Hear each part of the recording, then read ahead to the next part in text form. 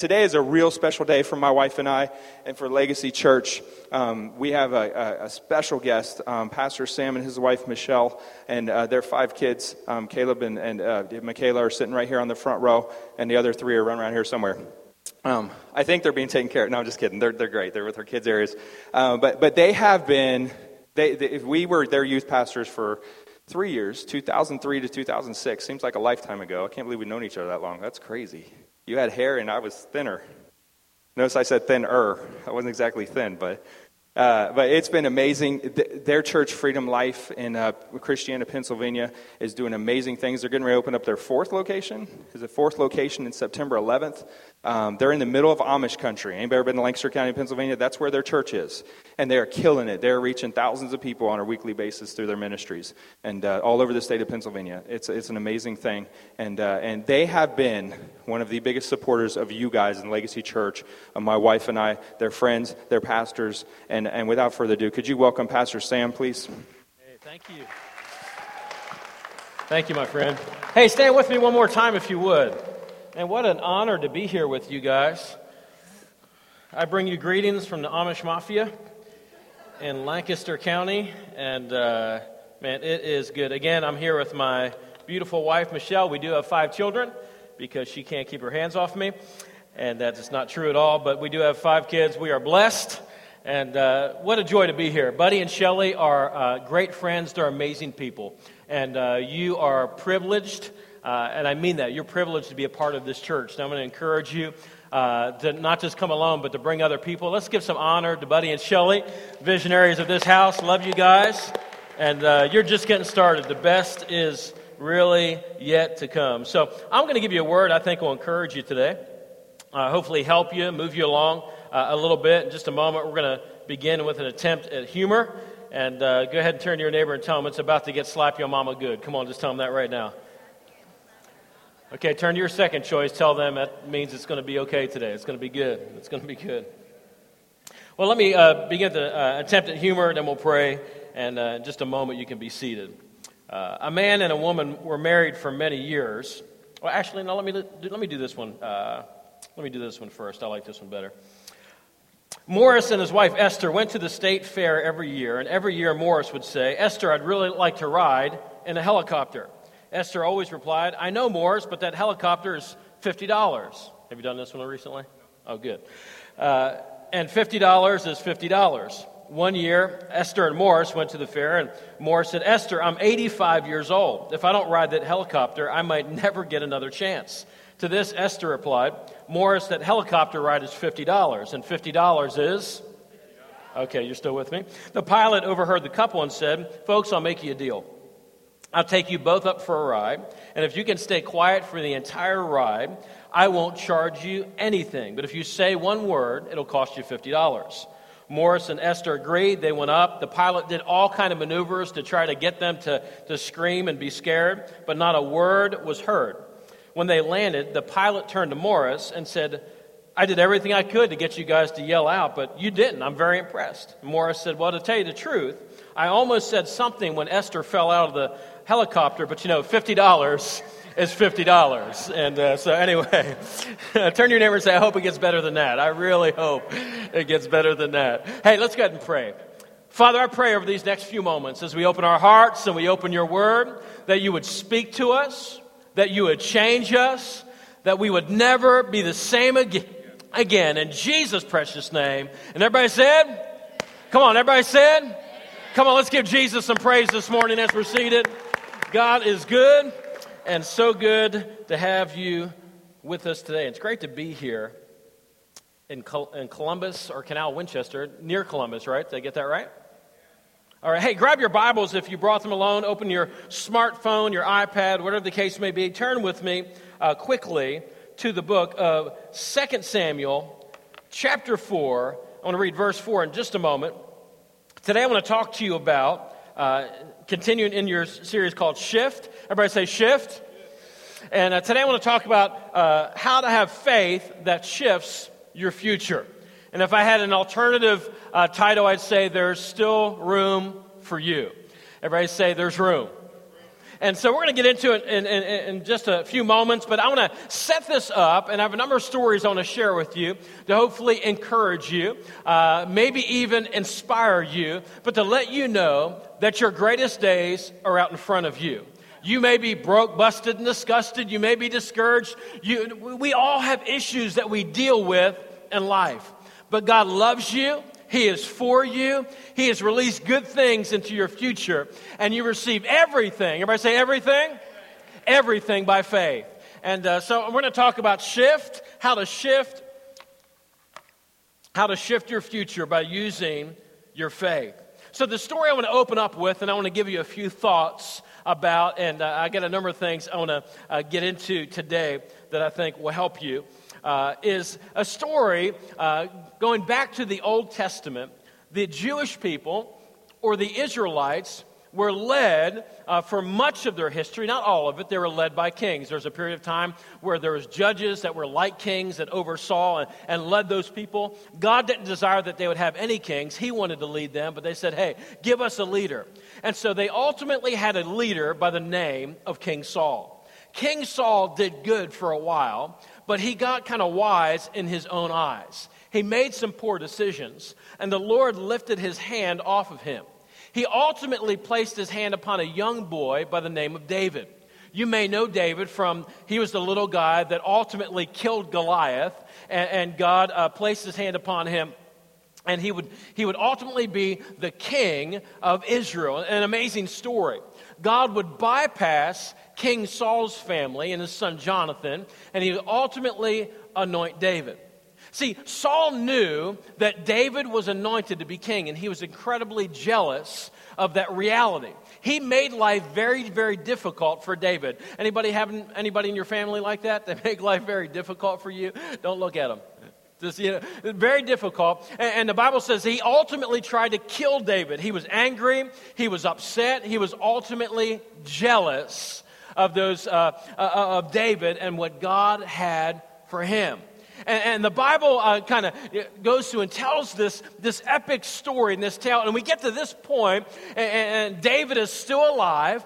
And the Bible says in 2 Samuel chapter 4, verse 4, it says, Saul's son Jonathan had a son named Mephibosheth. Everybody say Mephibosheth? If you could use names in Scrabble, that would be the one. Mephibosheth. And it's an interesting name, so if you're pregnant, I recommend it. He was crippled as a child. He was 5 years old when the report came from Jezreel that Saul and Jonathan had been killed in battle. So the story is this. God had anointed David. He was waiting. He was actually on the run. There's all kind of issues that were going on. King Saul, who took the crazy pill, was going on without the hand of God upon him. God ultimately judged Saul, and Saul and Jonathan were killed. But Jonathan's son, Mephibosheth, was still alive. When he was 5 years old, the report came, as I read just a moment ago, that they had been killed in battle. When the child's nurse heard the news, she picked him up and she fled. But as she hurried away, she dropped him and he became crippled. Now, if you fast forward just a few chapters to chapter 9, we pick up on this story and this idea of Mephibosheth. One day, David asked, is anyone in Saul's family still alive? Anyone to whom I can, and you would think that he would say, anyone who I need to put to death because Saul was terrible to me and his family's going to come after me, so I need to make sure all of my enemies are taken care of. That's not what David thought. And he didn't have a focus on fear of the past. He had great faith for his future. And as he looked to the past, he remembered it differently. See, David loved Saul. David was great friends with Jonathan. And though he was wounded, though he had negativity that happened in his past, he did not allow it to shape and to form his future. Now, that's a word for us before I get into the points I want to give to you. See, in your life, maybe there's times where a word came or something happened where you were injured in life, where it kind of crippled you emotionally.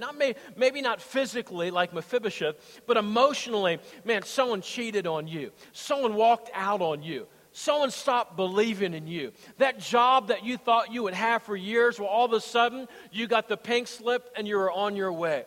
You're a part of that family, and one day your spouse came home and said, you know what, I don't want to be with you any longer. Maybe you had parents that were more like Saul treating David instead of loving and honoring you. We've all encountered things in our lives that can hold us back from the future that God has for us. The Bible says that David did not allow that to happen. And he still chose to honor each of those things in his life. And he said, hey, is there anyone in Saul's family? I'm going to show God's kindness to them. Ziba replied, yes, one of Jonathan's sons is still alive, and he's crippled in both feet. Where is he, the king asked. Well, he's in Lodabar. Everybody say Lodabar? It sounds like a town in Amish land. But anyway, Lodabar, Ziba told him, at the home of Machir, son of Ammiel. Stay with me. So David sent for him and brought him from Machir's home. His name was Mephibosheth, and Jonathan's son and Saul's grandson. When he came to David, he bowed low to the ground in deep respect. And David said, greetings, Mephibosheth. Mephibosheth replied, I'm your servant. Verse 7, don't be afraid, David said. I intend to show kindness to you because of my promise to your father, Jonathan. I'll give you all the property that once belonged to your grandfather Saul, and you'll eat here with me at the king's table. Mephibosheth bowed, and he said, who is your servant that you would show such kindness to a dead dog like me? I want you to stop for a moment, and we're going to go somewhere, and I'm going to preach you happy. But I just want to stop for a moment and just point out, did you see how he viewed himself? See, God had favored him, and he didn't even realize it.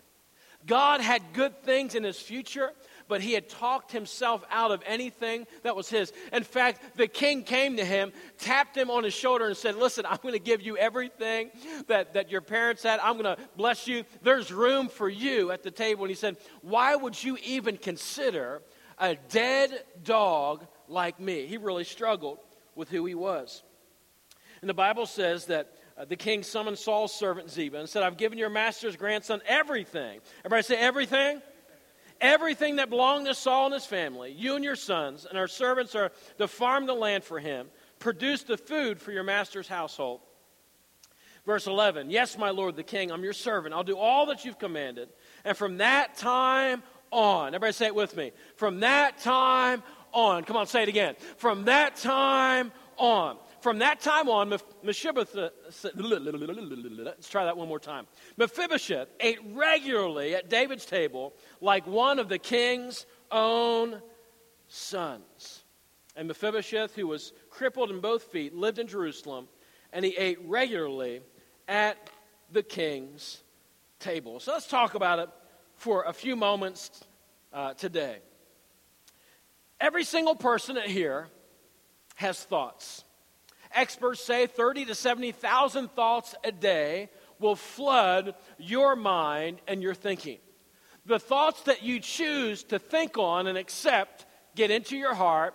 They create your future and ultimately your destiny.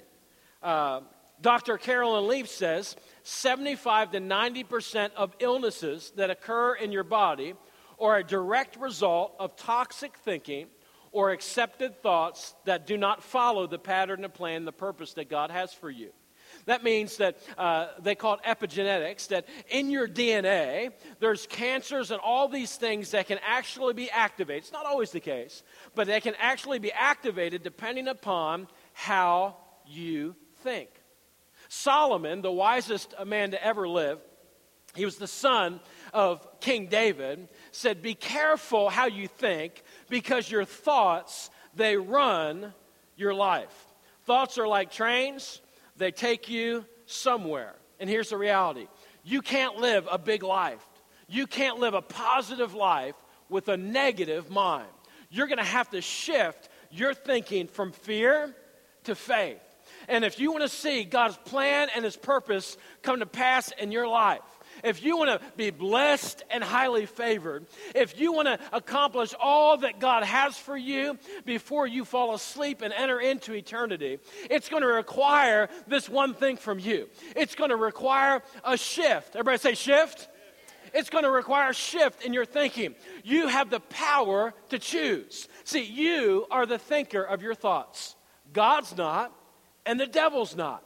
You are the thinker of your thoughts. And the thoughts that you choose, they are taking you somewhere. So here's some thoughts that I want to give to you today. First is everyone has faith. Everybody say faith. And how many of you have ever taught a teenager to drive before? Anybody? Come on. Anybody? I'm doing that now. You have a lot of faith. You have the gift of faith. We'll just keep going on that. The Bible says in Romans 12 that God has dealt each person a measure of faith. Sometimes people say to me, hey, Sam, I just don't feel like I have any faith. The truth is that every single person on the planet has been given a measure of faith, and you have faith. Come on, say it with me. Say, I have faith. You have faith. You've been given a measure. And here's the second thing I want to give to you before I give you a number of points. You choose the level of your faith. Everyone has faith, and you choose how much God blesses you. You get to choose the level of faith that you live in your life. You choose. Jesus said, Matthew chapter 9, verse 29, it said about Jesus, he touched their eyes and he said, let it be done for you according to your faith. You can't always determine what happens to you, but you can understand that it happens for you because God has a hope and a future, and he's taking you somewhere that's good. God, turn to your neighbor and tell him it's good. It's good. So let me give you a few thoughts today, and I'll give you an acronym of faith. And here's what the F stands for. Go ahead and write this down. If you're going to have faith, you're going to have to shift your thinking from fear to faith, and the F stands for this. Focus on the positive. Focus on the positive. Philippians chapter 4, verse 8 says, fix your thoughts on what is true, honorable, right, pure, holy, lovely, admirable. Think about things that are excellent and worthy of praise. I'll never forget, we were trying to open our first location. We had maxed out our current facility that is centrally located in the middle of nowhere in the cornfields, as Buddy well knows, and he did an amazing job. We got to serve together for a few years, and they were our youth pastors, and we saw so many young people come to Jesus, and I'm forever indebted to you and the part that you played in our story. And but we wanted to open up a new campus because I want to reach people, not just be in the cornfields. And so I said, man, we got to go for it. Let's go to a place that's a little bit further away that has people. It's a little city called Coatesville. Coatesville's multicultural. It's an interesting city, and I just love that. And because I'm not Amish, and I said, hey, let's get where there's like a variety of people. You know what I'm talking about? And I said, here's what we're believing for. We want to meet in this particular school. And so I told the guy that we had kind of tasked, I knew that he was going to be our campus pastor. I said, hey, I want you to go get an application, fill it out. That's the school I believe that God wants us to meet in. And part of it was because it was very spiritual, and I felt like God spoke to me. The other part of it is there's literally nowhere else good to meet.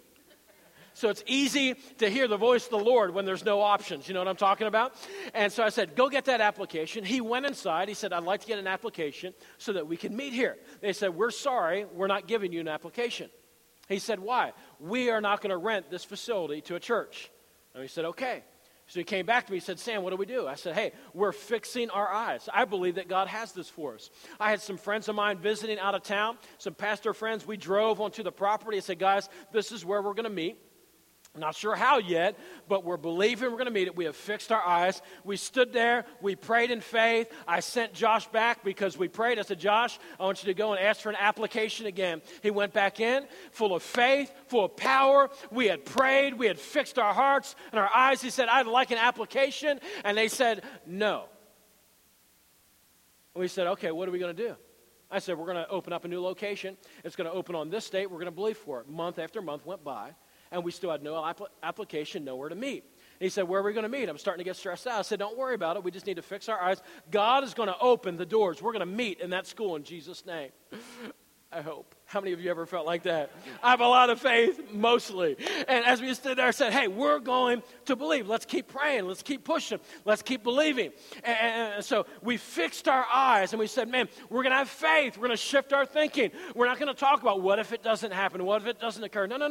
We're going to pray. We're going to trust. We're going to believe. And if God takes it another way, then we will go another way. But until that time, we're going to keep moving forward. That's a word for someone today. You got to keep moving forward. And so we went, and he's like, I don't know what to do. And I said, just keep praying. Well, wouldn't you know, just a few weeks after that, he was at some sort of banquet. He was sitting beside a lady. He got talking with her. She had been to a wedding in our church, and it just so happened she was on the school board. He began to tell her the story of what had happened, that we couldn't even get an application. The principal said he does not want us in their facility, in their building. No amount of money can allow us to do that. She said, let me see what I can do. Within 1 week, we had a call from the district superintendent who said, this is how much it costs. Now, they gave us a really high price. We said, okay. And we had an application that was affirmed. We had an agreement to meet in that school. I stood before the church just like I'm standing before you just a few weeks after that. And I said, hey, I just got to announce something. I got to tell you what happened because I'm a great man of faith, I think. And we're really excited. I said, we're going to be meeting at the Rainbow Elementary School. It's a $23 million facility that the school district built for us to meet in at a reduced price, so we didn't have to care for everything. We just could just show up and have church. And it's so incredible. And as the picture came onto the screen, there was a little lady just about in the back, and I saw her crying. Now, I always tell people my goal when I'm done preaching is that you'll want to charge hell with a squirt gun. I want to get you pumped up. I'm not really much of a crier, though my wife's working on me, because I think it's good and very spiritual and important. And we'll keep going. Okay. And as I'm standing there, she's crying. I'm like, why is she crying? Am I preaching that bad? What is really happening here? And she comes to me after the service, and she's like, I just need to tell you something. See, I just started coming to your church. She was probably in her late 60s, early 70s. She said, I just started coming to your church.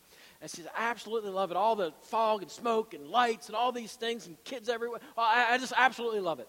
And she said, but I got to tell you, she said, that property that you're meeting on, my daddy took a risk many years ago. And when he took that risk, he bought that farm. I grew up on that property. And my daddy prayed every day that one day a church would be on that property. She said, but 20 years ago, my father died. The family had the property.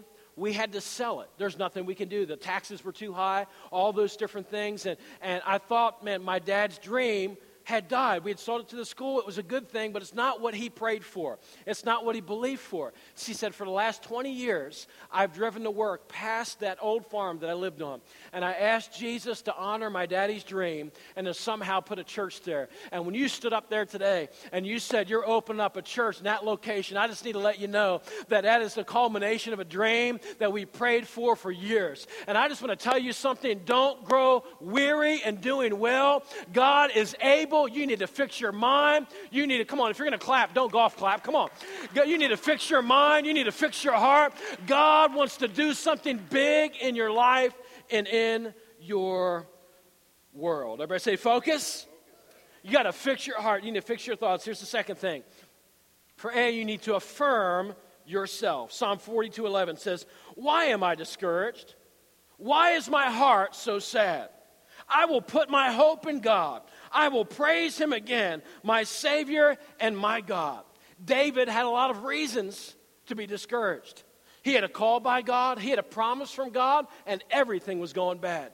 But he knew that he needed to set his focus. He needed to choose and understand that he was chosen by God. He had to affirm in himself.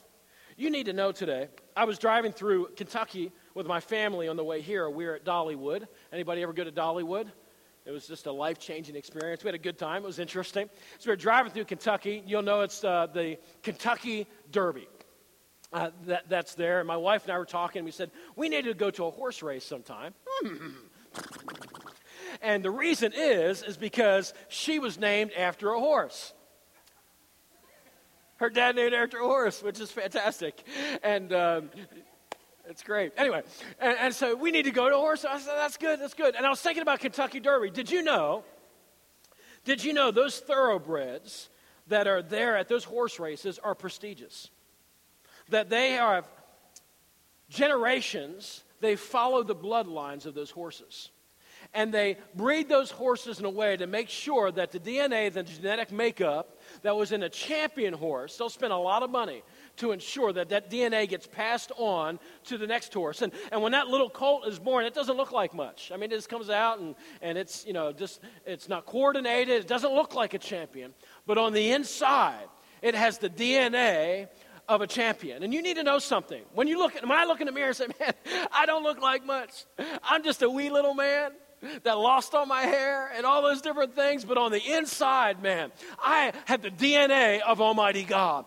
Inside, I have the blood of Jesus that washed me and made me new. On the inside of me, I'm a champion. On the inside of me, I am called, I am chosen, I am favored, I'm anointed, I'm appointed, I am loved by Almighty God. And that's what God says about you.